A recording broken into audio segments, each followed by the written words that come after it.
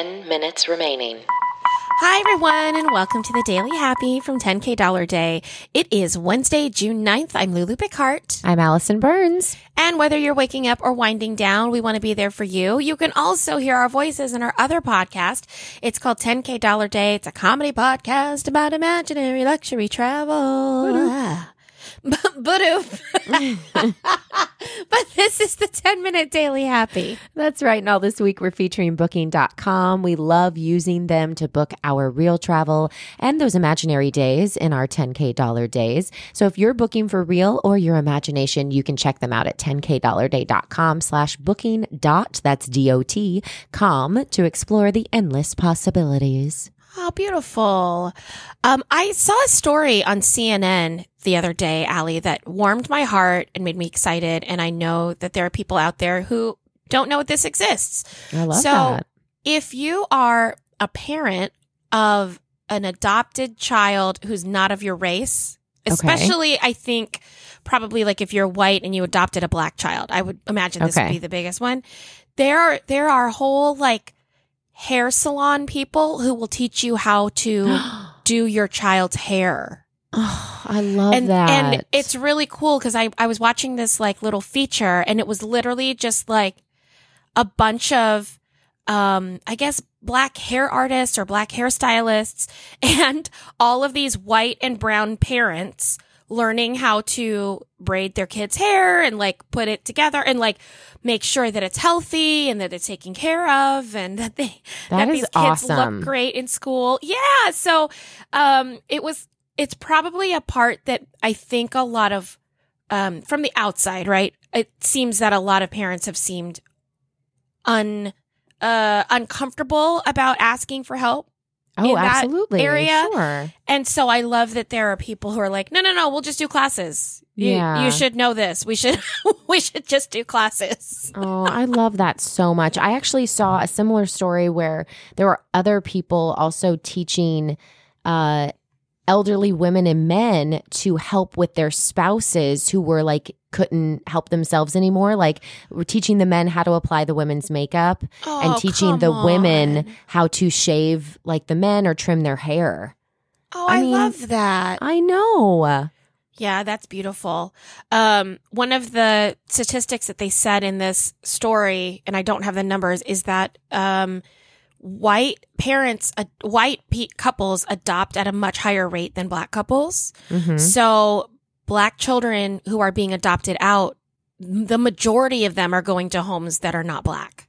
Right.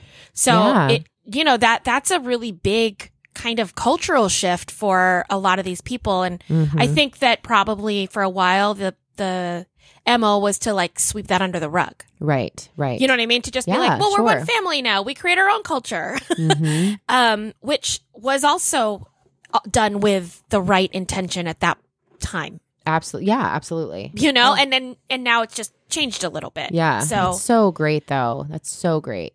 Yeah. That there's a need that was seen. I love those stories when there's a need that was seen and people were like, I'm going to do something about it because I have these resources, right? It doesn't cost them money. They just see that there's a need. They use their talents to then supply the community with what they can do. Oh, it's so good. It's good all around. It's good all around. Yes. It's good all around. It's a good all, I have a friend who adopted, she's white and she's adopted a black child at one point. I mean, he's still adopted. It's not like she didn't adopt him anymore. At one point, yeah. At one point, she adopted a black child. And she deliberately picked a black friend of hers to be the godfather. Yeah. So that when questions like that kind of came up, that there was an authority figure in his life, I guess, that could help him. Anyway, lots of fun things to think about as families expand and children get adopted and get brought into homes. So great. Makes me so happy. All right, let's move to this cool science story. Okay. So we are going way back in time. Okay. 24,000 years ago. Oh, not like the 80s, even farther. Got it. Like so long ago. 24,000 years ago, there was a group of microscopic animals, okay? They're called the Bdelloid rotifers. We're just going to call them rotifers for now. Also, probably pronouncing that wrong. Doesn't matter. Okay. Okay. They get frozen 5 minutes into remaining. like in somewhere in Siberia. All you need to know is that they're frozen for 24,000 years. Got it. They just revived them and then they reproduced. What? Like they're still alive. They were able to revive these ancient 24,000-year-old things and then produce offspring.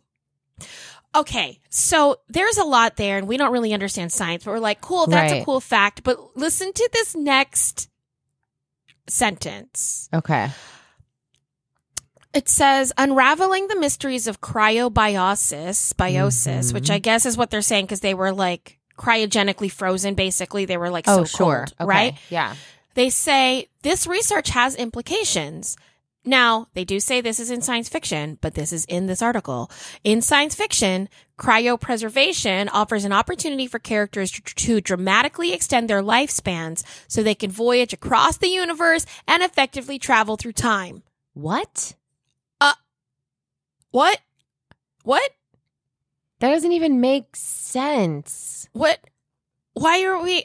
Why How can't do we you travel that? through time? I don't understand what that sentence is doing in this article. Like, I don't know. What a weird mislead. Because they were frozen, they were able to travel through time? Because they woke up and skipped time, they traveled through time? Yeah. The consciousness traveled through time, but they didn't actually. They didn't actually travel through time. They don't remember it's it. Just they just like, fell asleep and woke up. That's like saying that I traveled in time yesterday because I fell asleep at 11 p.m. and woke up at 8. Well, now that's what that means. I'm going to say that all the time. I got to go travel through time. Yeah. I got to go travel through time. Like, what do you mean? I'm just going to take a nap. And then if you don't sleep well, you could be like, I know I'm dragging. I'm still stuck in yesterday. I didn't meet you in tomorrow. You know, like I couldn't get there, guys. I'll have to catch up and take the bullet train tonight. You know, like I'm just in the wrong day. I apologize. Oh my God, that's brilliant. It does make sense though when you phrase it that way.